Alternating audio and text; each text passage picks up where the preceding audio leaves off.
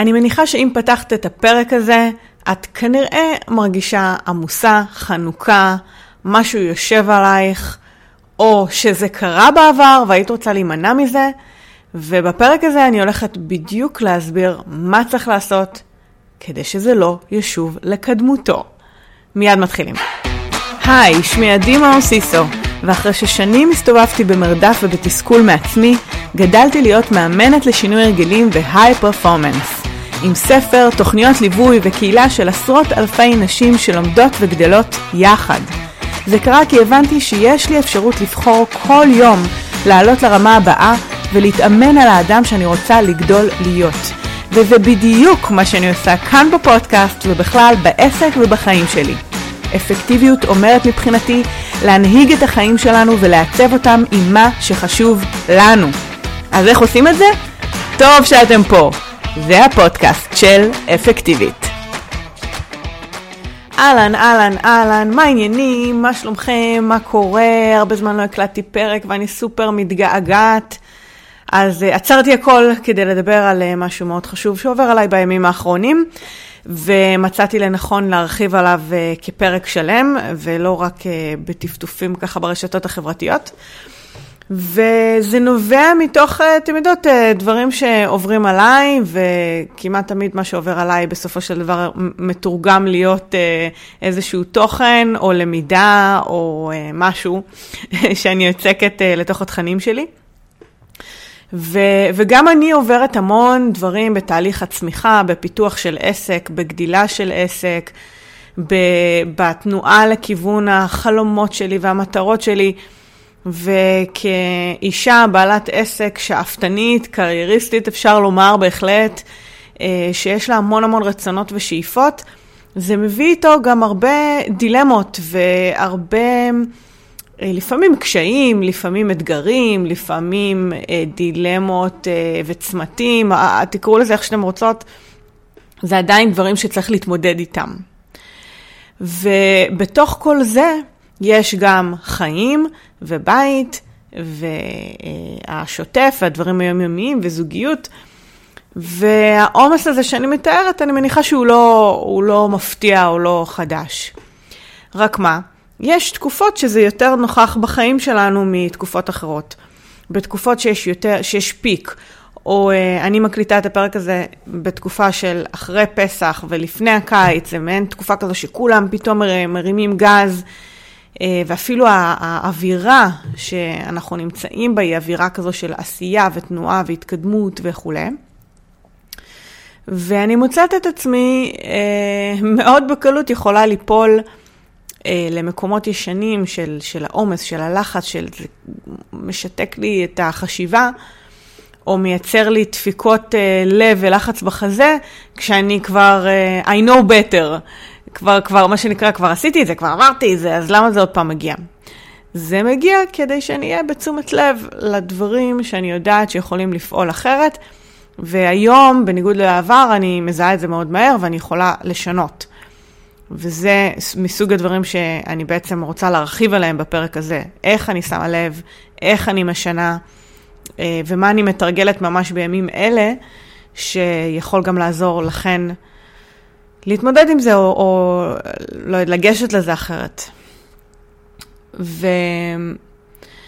ומה שאולי הכי חשוב לי לומר לכן, זה שזה יכול להיות אחרת. זה יכול להיות, זה צריך להיות אחרת, אבל זה גם יכול. זה באמת יכול. ואם עוברת לכם המחשבה של, אני לא מאמינה שזה עוד פעם קורה לי, וזה אף פעם לא ישתנה, והנה עוד פעם אני נופלת למלכודת הזאת, ואני לא מאמינה שעשיתי את כל הדרך הזאת, ואני עוד פעם לא שמה לב וזה קרה לי. כל המחשבות האלה הן לא בדיוק מקדמות, זה לא מחשבה מקדמת, זה לא מקדם אתכם, זה לא פותר את הבעיה, להפך, זה רק הקול הפנימי, החלק בכן שעומד עם הנבוט ומחכה לתת בראש, והחוכמה היא לא לתת לו גם מגפון, אלא לדעת להוריד את הווליום על הדבר הזה ולהפנות את תשומת הלב למקומות אחרים.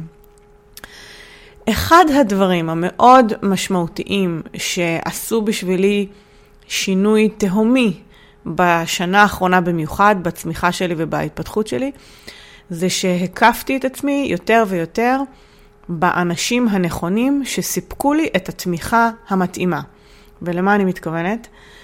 זה לא שעכשיו קפצתי על כל תוכנית ליווי וכל יועץ וכל עזרה וכל פרסומת בפייסבוק וכל מה שאני רואה שאנשים אחרים עושים, ואתם יודעות איך זה, אנחנו רואות מה קורה בחוץ וזה משפיע עלינו ווואי ולמה אני לא עושה את זה ואולי גם אני אעשה את זה, ואני מסתכלת מהן החוצה כדי שמישהו יציל אותי ומישהו יפתור אותי או יפתור לי את הבעיות, ומישהו, אם אני אעביר את האחריות למישהו אחר אז זה מה שיושיע אותי ויסדר את כל החיים שלי.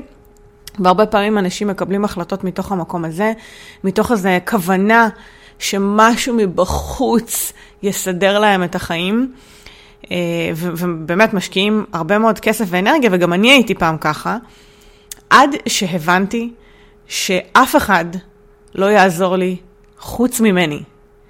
וזה בסדר להיעזר באנשים הנכונים, אבל אני צריכה לבחור אותם בהתאם לצרכים שאני רואה עכשיו, ובהתאם למצוקה או הבעיה או העניין הנקודתי שאני רוצה לפתור כרגע, מתוך תמיכה חיצונית, ולא מתוך ישועה, לא מתוך זה שאני אזרוק את כל האחריות החוצה, ואיפשהו מבחוץ מישהו ישלה אותי. וזה לא ככה, זה פשוט לא ככה. וכשאני הבנתי את זה, התחלתי להצטרף לתוכניות, או לקנות שירותים, או להתייעץ עם אנשים, מתוך המקום הפנימי שלי, מתוך זה שאני עושה עבודה, ואני מזהה אולי מה יכול לקדם את העבודה הזאת, או התמיכה הזאת, ואז אני פונה לגורמים המתאימים. וזה שינה את כל פני התמונה וההתנהלות שלי, והעבודה שלי עם ספקים, ואנשי מקצוע, וככה מצאתי את מי שליוותה אותי בתהליך תזונה מאוד משמעותי שעשיתי, שזו ליב עזריה, וכל מה שעשיתי בנושא השינוי גישה שלי לגבי ספורט, והכנסת תנועה יומיומית ליומיום שלי עם דניאל, המאמן המדהים, ועוד ועוד ועוד. ויש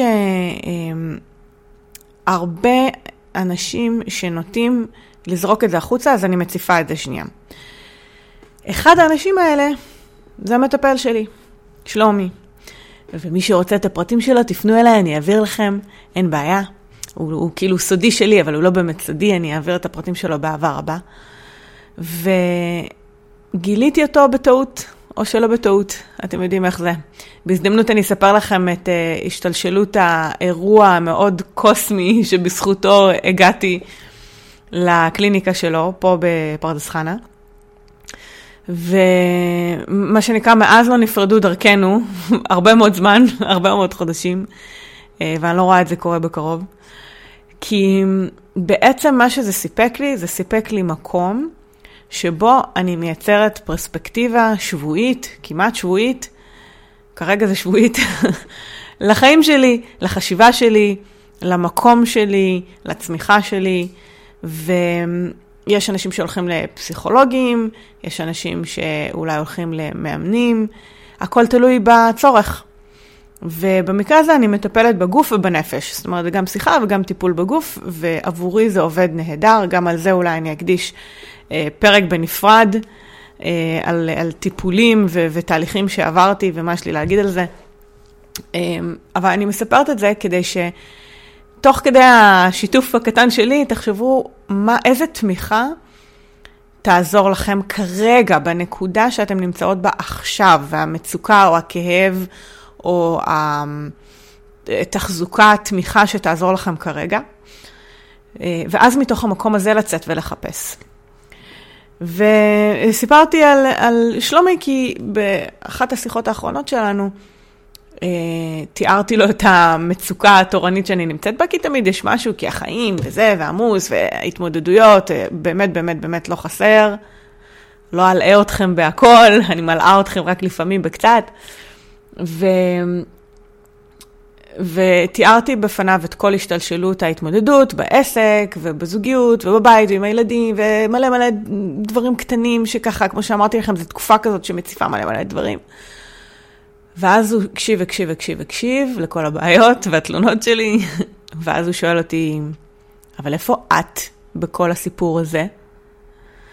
סתגש, ואני מסתכלת עליו ואני אומרת, מה? אבל בראש, אני לא אמרתי לו באמת, אבל אני אפקטיבית, אבל אני עושה את כל הדברים האלה, אבל אני עושה תחזוקה, אני עושה ספורט, אני אוכלת טוב, אני יחסית מקפידה על שעות שינה, אני מנהלת את האנרגיה שלי, אני כאילו עושה את כל הדברים האלה, אבל מתוך השיחה איתו הבנתי שכאילו אני עושה את הדברים האלה, אבל הם תחזוקתיים, והם נועדו עם כל הרמה הגבוהה שלהם לשמר אותי ברמה הגבוהה שאני נמצאת בה כרגע של העשייה וההתמודדות וכל כך הרבה דברים שקורים בחיים שלי, אז ברור שאני צריכה לתפעל גם את עצמי כמו שצריך כדי לא לקרוס. אז כל הדברים האלה, כמה שעל הנייר הם מאוד כאילו נתפסים אולי כאקסטרה, הם לא אקסטרה בשבילי, הם בייסיק, אני חייבת אותם כדי לתפקד. ואז בעצם נשאלת השאלה, ואני שואלת גם אתכן, איפה המקום שלך? איפה יש לך מקום? לך. או לי, עדי. לא האמא, לא הבת זוג, לא נותנת השירות, לא המאמנת, לא המלווה, לא הלקוחה, לא כל הכובעים שאני חובשת ביום יום. איפה המקום שלי כבן אדם? להיות. להסתכל על המראה ולחייך. לקחת שנייה הפסקה, לנשום, ליהנות מאיזה משהו שראיתי או עשיתי, או לצחוק קצת יותר, להיות בנוכחות קצת יותר, לסדר את הצלחת ולשבת לאכול בנחת, ולא מהר כי אני צריכה לרוץ לדבר הבא. איפה כל הדברים האלה? ובלי ששמתי לב, התחלתי להוריד קצת פה, קצת שם, קצת, זה לא כאילו לא פגע בתפקוד שלי, אבל זה פגע בהרגשה שלי. והעומס הזה, העומס, הלחץ, המחנק, מה שיושב עליי בחזה, זה קצת כאילו הלב מאותת לנו, הלו, אני פה, תתייחסי אליי, את לא נותנת לי מקום, ואני מסמנת לך כל מיני, או אני מסמן לך כל מיני דברים, ואת מתעלמת. אז במקרה הטוב אנחנו נרגיש את זה, ונבין שאנחנו צריכות רגע לעצור ולשנות משהו, אבל במקרה הרע, זה לא שאנחנו מתעלמות, אנחנו פשוט לא נשים לב לתחושת המועקה והכבדות והלחץ, ואנחנו נתהלך בתחושה שמשהו לא בסדר, או שפשוט לחוץ לנו ורע לנו, וזה מתסכל, ואנחנו לא נדע אפילו מה לשנות. ואני פוגשת מלא נשים שנמצאות במקום הזה, שכל כך עמוס וכל כך יש ריצה וכל כך אי אפשר לעצור רגע, שהן אפילו לא מבינות או לא שמות לב ולא מצליחות לחוש את הגוף ואת התחושות הפיזיות, או לתרגם אותם או להבין מה זה אומר. והכל מתחיל מטיפה, טיפה, לתת מקום לעצמנו. עכשיו שלומי, המטפל הגאון שלי, מכיר את המטריה, כבר למד להכיר אותי, ונתן לי משימה, מה שהוא לא נותן אף פעם, הוא לא בן אדם של משימות, הוא ממש לא כזה, הוא כזה בבינג שלו, הוא הכי מרגיש אותי, אבל הוא הבין שהוא צריך לתת לי שיעורי בית פה, לחומר גלם הזה שצריך משימות, למוח שמאל שלי שצריך שיגידו לו מה לעשות. אז הוא נתן לי אתגר, כל יום, למשך 14 יום, למצוא מקום לעצמי, לייצר מקום לעצמי, לתת לעצמי מקום. עכשיו, אני אלופה בלתת מקום גדול, גרנדיוזי, אוקיי? אני הרבה פעמים אקבע את הנסיעה לחול לעוד כמה חודשים, או את הכנס הבא, או את הפעם הבאה שאני רוצה איזה סופש, או איזה צילומים, או איזה משהו כזה נורא גדול, כי כזה יש לי למה לחכות ולמה להתאמץ, ואז גם זה בסדר שאני במצוקה, כי אני אסבול עכשיו, כי אחר כך אני אקבל את הצ'ופר שלי. אבל למה לסבול? למה אני סובלת בעצם? למה אני צריכה להיות במצוקה עכשיו כדי ליהנות אחר כך? אני לא יכולה גם ליהנות עכשיו וגם ליהנות אחר כך? אומרת לי ולכן ביחד. וההבנה הזאת, שוב, זה לא שלא ידעתי אותה, אבל זו הייתה תזכורת מצלצלת, כמה בקלות אנחנו יכולים ליפול לדפוסים ישנים, וזה בהחלט דפוס אצלי, ואני החלטתי שמספיק. ממש לא מתאים לי יותר לסבול עכשיו ולקבל צ'ופר אחר כך. אני רוצה לקבל צ'ופר עכשיו ולקבל צ'ופר אחר כך. ליהנות עכשיו וליהנות גם אחר כך, זה לא סותר. ולתת יותר מקום, עוד יותר מקום ומשמעות, למקום הקטן של עכשיו, וגם המקום הגדול של אחר כך. מה זה המקום הקטן של עכשיו? זה לא לעגל פינות על כל המקומות שכאילו הם המקום הראשון שהגלתי פינות לגביו. נגיד שנהיה טיפה עמוס, על מה הדבר הראשון שאתם מבטרות? לא יודעת, אצל כל אחד זה יהיה משהו אחר. מבטרות על ארוחה מושקעת, או מבטרות על להתאפר בבוקר, או מבטרות על לבחור ממש את הבגדים, אלא מה שיוצא כזה מהארון. או מבטרות על אימון אחד בשבוע, אם עשיתם 3, אז יורד ל2, או 2 יורד ל1. לפחות אני אעשה משהו. ואז כאילו מתחילים לעגל פינות, אני מעגלת פה, מעגלת פה, מעגלת פה, מעגלת פה, אבל זה מצטבר, והקצת, קצת, קצת הופך להיות הרבה, פשוט זה קצת מכל דבר, אבל זה הרבה ויתור, הרבה פחות מקום לעצמי. וזה אני רוצה שתפסיקו. ואיך מפסיקים את זה? מפסיקים לעגל פינות על עצמנו. אוכל, להכין כמו שצריך, לצלחת את הצלחת, לסדר אותה יפה, לשבת לאכול. ואתם יודעות מה? זה לא חוויות מסובך. אני אקדיש, מבטיחה לכם איזה פרק, איזה פודקאסט, איזה פוסט בבלוג, אני לא יודע, נמצא את הדרך, להתחיל לטפטף לכם גם את העניין התזונתי והספורט, אבל נניח, הקשת הזאת, שעבור הרבה נשים נשמעת מאוד מסובכת וכבדה, וזה לוקח זמן וזה לוקח מאמץ, ואני הכי שם, כאילו, אני הכי מבינה את זה. ויש לי את הקיצורי דרך שלי, שזה יכול ממש להיות בכמה דקות, אבל בכמה דקות של תשומת לב ולאכול כמו בן אדם. כי זה עניין של הרגשה. הרי זה לא משנה בדיוק מה, זה הרגשה שאני אוכלת כמו בן אדם ולא אוכלת מעל הסיר. שאני אשכרה יושבת לאכול, ולא את השאריות של הילדים. או אני עושה כל יום ספורט, אז טוב, היום אני לא אעשה, אני אעשה אחר כך. אבל אני אעשה אחר כך. אם אני לא אעשה בבוקר, אני לא אעשה. דברים כאלה. או, טוב, אני לא אתאפר עכשיו, אין לי זמן, אני אתאפר אחר כך, אני אתאפר באוטו. בואי. אבל זה לא אותו דבר כמו שאת משקיעה באיפור שלך בבוקר, כמו שאת אוהבת, ואחר כך נהנית להסתכל במראה אחר כך, ואיזה יופי יצא לך איפור, או השיער, או הלבוש שהשקעת בו הבוקר. זה בדיוק הרגעים הקטנים של המקום לעצמנו. כי זה לא המרחב האינסופי הגדול הזה שאנחנו רוצות להיות בו, אלא ההצטברות של מלא דברים קטנים, שהם גם המקום הראשון שאנחנו מבטרות, זה האבסורד. אז מה עשיתי עם כל הדבר הזה? אמרתי לשלומי את זה כבר בפגישה כשישבנו, כשהוא אמר לי את זה, אמרתי לה, אתה יודע מה, נראה לי שמה שיעשה לי את זה ומה שיכריח אותי ומה שיגרום לי להפנים סופית את העניין הזה, זה אם אני אדהד את זה לעולם ואני אצרף את הקהילה שלי ואני אשתף אותה. ומה שעשיתי באמת ביום העצמאות או ערב יום העצמאות, אני לא זוכרת, כאילו בזמן, כאילו בטיימינג הכי גרוע במחאות שיכולתי לעשות, הוצאתי פוסט בעמוד שלי והזמנתי נשים להצטרף אליי, ווואו, התגובות היממו אותי, מאות נשים הצטרפו עד כל האתגר, שעדיין נמצא בעמוד הפייסבוק שלי, ועדיין אפשר ככה לשוטט ולהגיע אליו. אולי אני אשים לינק פה בפירוט של הפודקאסט, כדי שיהיה לכם קל להגיע לפוסט הזה, שהוא לא יקבר שם אי שם בפייסבוק, אז אני אשים לכם לינק. ותזמנתי את הפוסטים, ככה שאת ההודעות, סליחה, לא אמרתי, את ההודעות מסנג'ר. בעצם כל יום אני שאלתי את עצמי, אוקיי, מה המקום שאני נותנת לעצמי, איזה תרגול היום אני עושה כדי לתת לעצמי מקום, בדברים הקטנים האלה שציינתי, ואני שולחת כל יום חוץ מלעצמי, שזה אני עושה כמובן, אני שולחת כל יום הודעה במסנג'ר בפייסבוק עם המשימה הזאת, עם האתגר היומי, ותזמנתי את המשימות ככה שגם מי שמצטרפת עכשיו עדיין תוכל ליהנות מכל התהליך הזה והאתגר של 14 יום. ושוב, התגובות מדהימות פעמיים, גם מעוצמת וכמות אנשים שאני רואה שעדיין מצטרפת לדבר הזה, וגם כמה אנחנו באותה סירה, ואני רואה כמה הדברים הקטנים האלה עושים הבדל כל כך משמעותי עבור כל מי שמצטרפת לאתגר, כי מה זה בסך הכל? זה תזכורת לעצמנו על עצמנו. שלא נשכח את עצמנו בדרך, ושניתן לעצמנו קצת יותר מקום.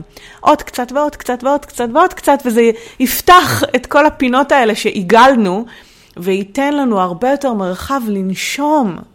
מה שמחזיר אותי לנקודת הפתיחה שכדי לצאת מתחושת העומס והלחץ והמועקה שסוגרת לנו על בית החזה, אנחנו פשוט צריכות לתת לעצמנו יותר מקום. וזה תרגול יומיומי שאני עדיין עושה בהמון דרכים, ואני מזמינה אתכם לפתוח את המחברת עכשיו ולכתוב לעצמכם מה הדברים שיתנו לכם מקום. כל אחד תפרש את זה בדרך אחרת. אני פירשתי את זה בצורה מסוימת, אבל אחר כך ניהלתי דיון על זה בקבוצת המתכננות בפייסבוק, הקבוצה שלי, ועלו שם עוד מיליון רעיונות. כי עבור כל אחת לתת מקום לעצמה יתבטא בדרך אחרת. אז מה הדרך שלכם? איך אתם תיתנו לעצמכם מקום? אני יכולה להגיד לכם שזה אחד הדברים המשמעותיים שאני הולכת לתרגל לחודש, דווקא בגלל שיש לי חודש מאוד מאוד עמוס ומלא דברים, אז על אחת כמה וכמה אני מרגישה שזה סופר חשוב, וזה חשוב בכלל לחיים.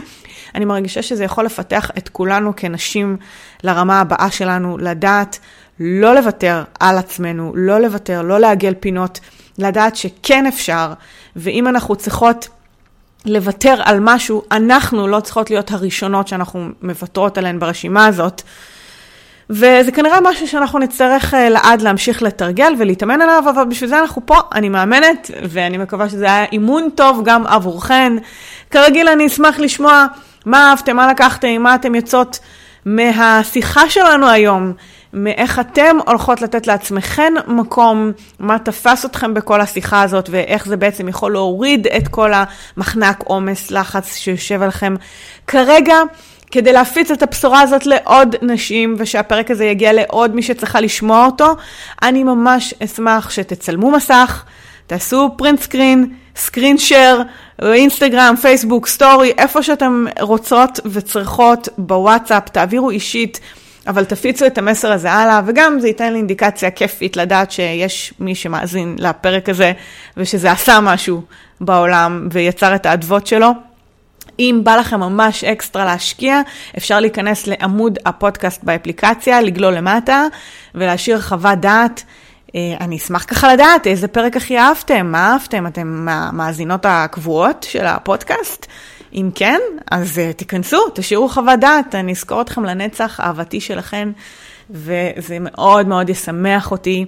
וכרגיל, אני מחכה להזדמנות הבאה להקליט לכם עוד פרק, ואנחנו נשתמע בתוכנית הבאה. ביי בינתיים. רגע, התוכנית שלנו אולי הסתיימה, אבל השיחה שלנו ממש לא חייבת להסתיים. אתם מוזמנים להיכנס לאתר הרשמי שלי, adimaosiso.co.il. כל ההקלטות האלה, התכנים הנוספים, קבצים להורדה, החנות ופרטים על הפעילויות שלי יחכו לכם שם. אני ממש אשמח להמשיך לשמוע מכם. בנוסף, אם תרצו שיהיה המאמנת שלכם מעבר למה שקורה כאן בפודקאסט, אפשר בהחלט להצטרף למועדון האימון אונליין שלי Next Level. כל חודש במועדון עוסק בנושא אחר שיעזור לכם לעלות לרמה הבאה.